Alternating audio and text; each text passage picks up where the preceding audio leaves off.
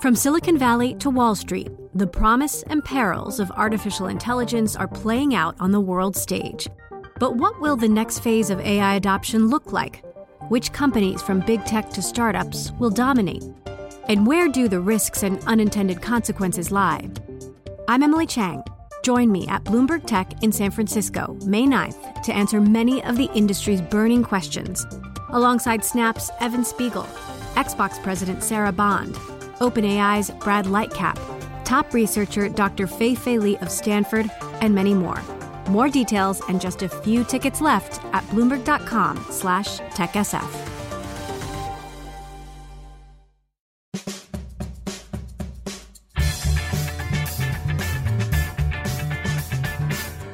Welcome to Deal of the Week, Bloomberg's podcast on the world of mergers and acquisitions. I'm your host, Alex Sherman.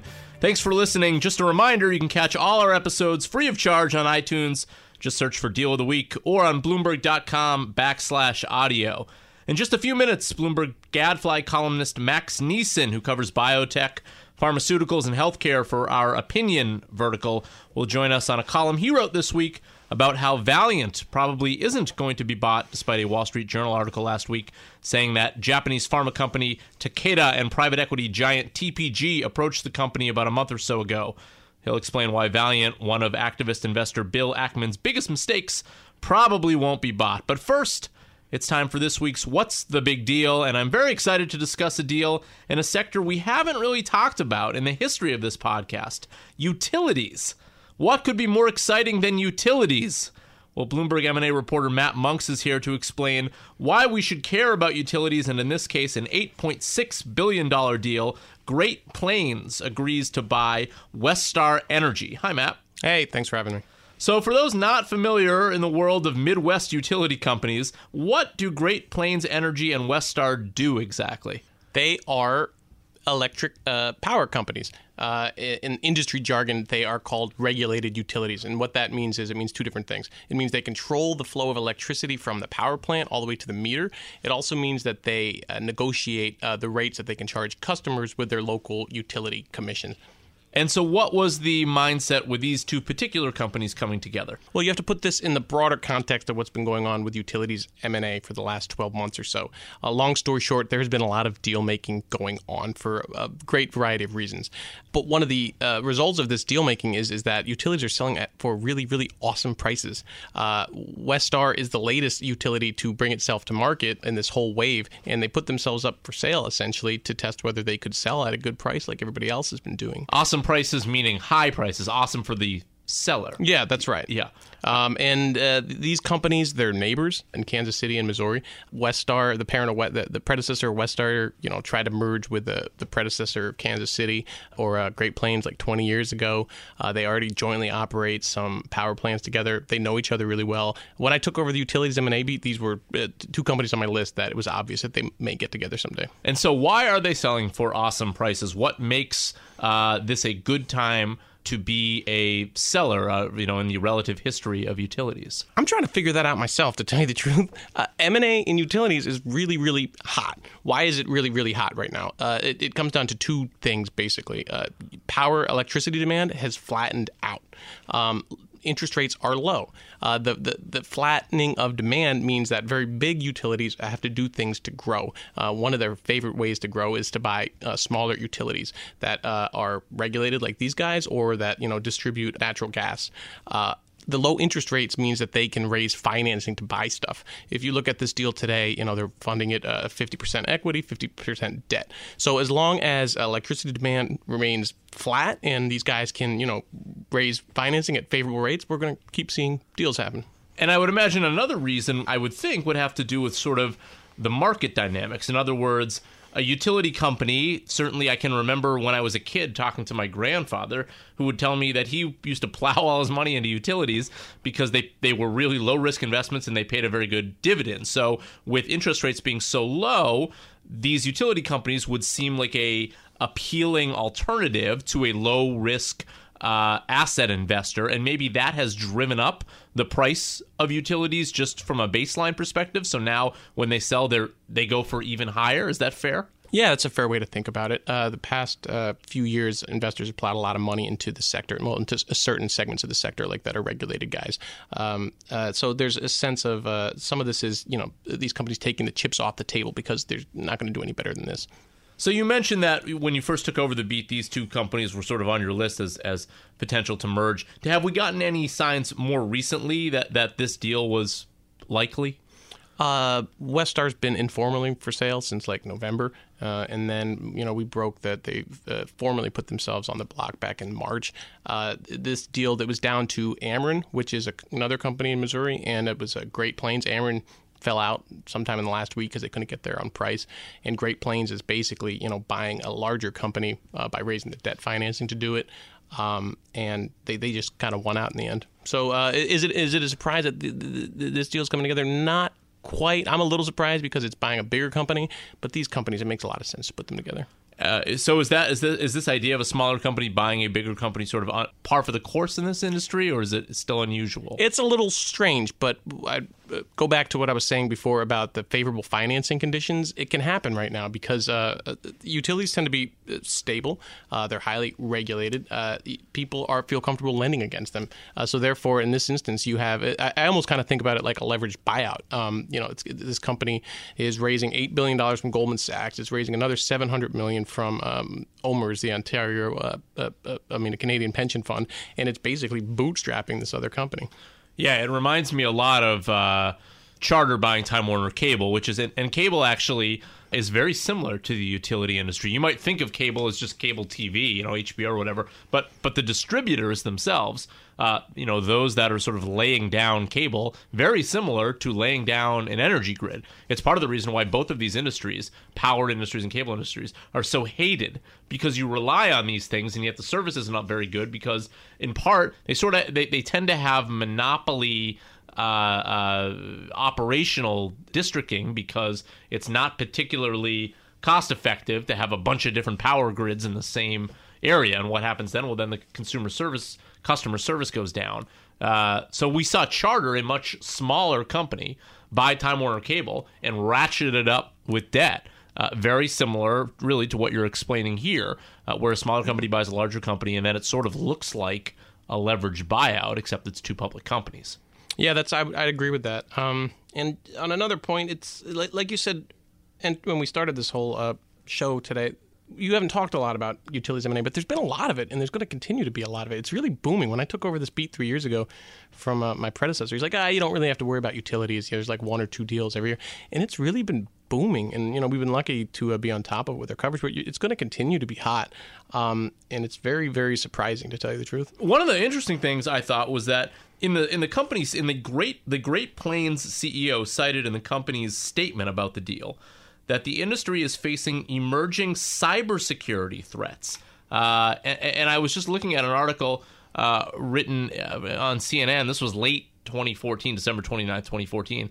But in that year, hackers attacked the U.S. energy grid 79 times in a year. So I read that and I thought, cybersecurity and utility companies, what is that? But apparently this is a big deal right now where hackers are looking to break into a bunch of the different energy companies out there to take over the grid. And that, I guess, sort of seems obvious that there would be some major disruptive factors if you're able to do that. And it's not just the threat of hackers that is hurting utilities. It's just technological changes in general. One of the reasons they're experiencing soft power demand is because, people are more energy efficient products, more reliance on renewable sources of energy. These companies are getting killed in a lot of ways by technological changes, and their answer to dealing with that is to scale up, and that's what's happening right here. And it's real money. I mean, this is big money. These are multi-billion dollar companies. So it's an $8 billion deal, and I think by the end of the year, you could see one or two mega utility deals. Any names we should be focused on in particular? PP&L, AEP, Sempra, Pinnacle West, Ameren, which was in the mix for here. Any one of these guys can get bought, and one of the reasons we might see that is the auction processes for these companies that are in the size range, the $5 to $10 billion, are so competitive. The price that was paid here was so high that what was the multiple that was paid? I think it was 2 times book, and then you saw some of these previous deals were going. The 2 prior deals were like 2 to 3 times book, which is really rich. The point that I was trying to make is that if you want to get a better deal, you're going to have to go up the food chain and buy something bigger because there's going to be less competition for it. And so it's kind of like buying in bulk, I guess. You're going to get a better price if you buy something bigger. And I think that's what's going to have to happen here for some of these guys that have been, runners up in these auction processes. Bloomberg M&A reporter Matt Monks joining us, frequent contributor to the show about the world of utilities. Thanks, Matt. Thanks a lot.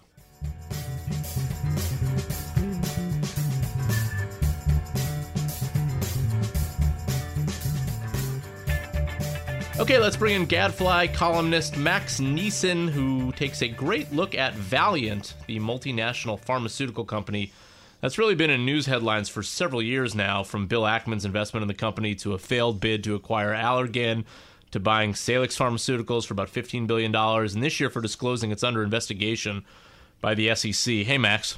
Hey, thanks for having me. So let's sort of get into the most topical news. Last week, the Wall Street Journal added some new news to the pot that I just threw out there. What exactly did we learn? We learned that about a month or 2 back, that TBG, the private equity firm, and Takeda, a Japanese pharmaceutical company, apparently made an offer, or at least kicked the tires of Valeant, looking to acquire the whole company. This was before the new CEO, Tom Papa, took control, and they apparently rejected the deal without it going too far at all, really. And remind us what exactly, just to take a quick step back here, what exactly Valeant is. I mean, I love this line from your column. The company's current set of largely unrelated, investment-starved, price hike-dependent, and underperforming businesses is unlikely to attract much of a premium. So what exactly does Valeant do these days? It's a deeply, deeply strange company. It went on this kind of massive debt-fueled acquisition spree, and the set of businesses that it kind of emerged from that with are pretty disparate. It's got a big dermatology franchise. It's got a random cancer vaccine. It's got gastrointestinal drugs from Salix. And a lot of the things that these drugs have in common, maybe with the exception of Salix, is that they were bought sort of at a discount because they were not particularly valuable or attractive on their own, and they were often dependent on price hikes. So when you look at Valeant as a whole, if you combine all these things together and stick on the massive debt load, it really just isn't a terrifically attractive business right now. And what specifically is the SEC looking at? They're looking at a number of different... I don't know too many details of the investigation itself, but the company has had some accounting troubles related to specialty pharmacy that it acquired and booked some revenue in advance of maybe when it should have. So Valeant stock has taken a big hit this year. I would imagine some of that is because of the investigation, and maybe other is due to the underperforming businesses you just described. In your column this week, you sort of say that even down more than 70% this year, this company still isn't a viable M&A target. Why? I think in this case, it's not because someone might not want it or chunks of it at less than $10 billion where the market cap is right now. The question is whether the major holders, and I'm looking at Bill Ackman here, would actually want to sell at that kind of price, considering that they got in when it was him in particular, when it was a 60, 70, $90 billion company. So to sell at even, double the current, triple the current price, you'd still be losing a whole lot of money. And he's taken such an active role and seems invested in the turnaround. I think he'd want to at least get it up a little bit before they'd even consider a deal. I'm looking this up real time here. The market cap now is $9.7 billion for Valeant. So yeah, that is a major fall in a short amount of time. So yes, unless you're really selling distressed, you usually don't have very willing shareholders in situations like that. But on the flip side, why do you think Takeda and TPG wanted to even kick the tires on this? What's the upside for Valeant? The upside was, getting what are a couple of still pretty decent assets at a big discount. I mean, you're looking at Salix, which they bought for $15 million. If you can get the whole thing for 10, you get that. Right, plus they bought bonus. that just last year, right? Yeah, exactly. So they haven't, a lot of Valeant assets have probably depreciated. They're kind of known for slashing sales force, slashing R&D, slashing basically everything so they can collect a revenue stream at their lower tax rate and just make a whole bunch of money on it. But A lot of those doors are kind of closed for them now. So Salix didn't depreciate that much. That's attractive.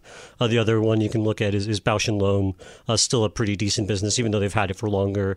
It's less pharmaceutical intensive. It's less R&D intensive. So probably hasn't depreciated that much. So there's still stuff there. The question is whether they'd be willing to part for it for any kind of discount. So you mentioned Valeant has a new CEO. Has the new CEO clearly outlined a turnaround plan for Valeant? We're still kind of waiting on that a little bit. It hasn't been that long.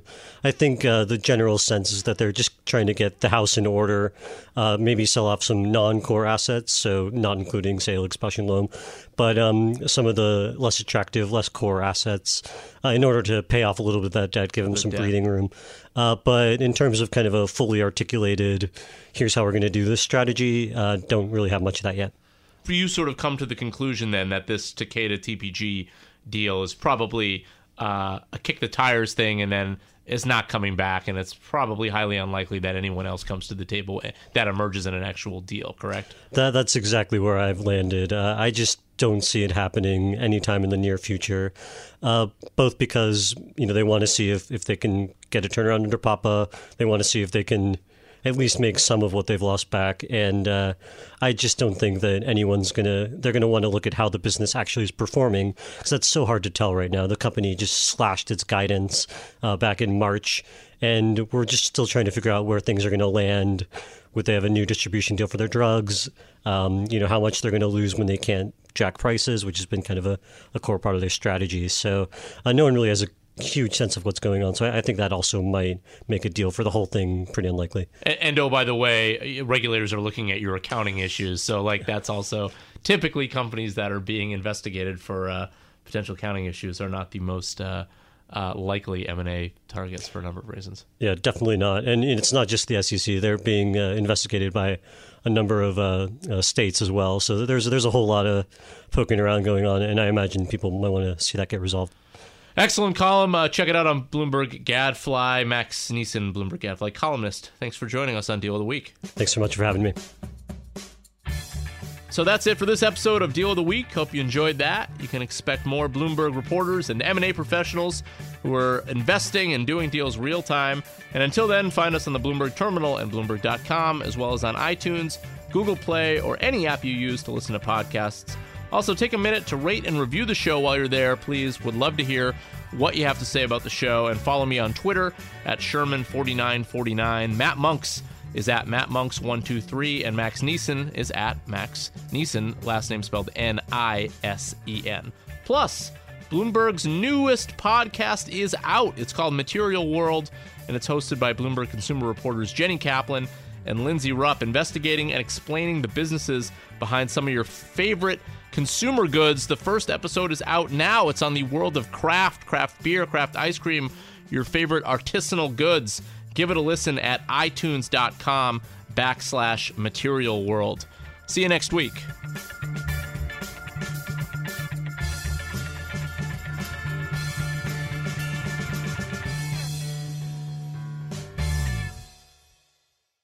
The countdown has begun. This May, 1,000 global leaders will gather in Doha for the Qatar Economic Forum powered by Bloomberg, held in conjunction with our official partners, the Qatar Ministry of Commerce and Industry and Media City Qatar, and premier sponsor Q&B. Join heads of state, influential ministers, and leading CEOs to make new connections and gain unique insights. Learn more at QatarEconomicForum.com.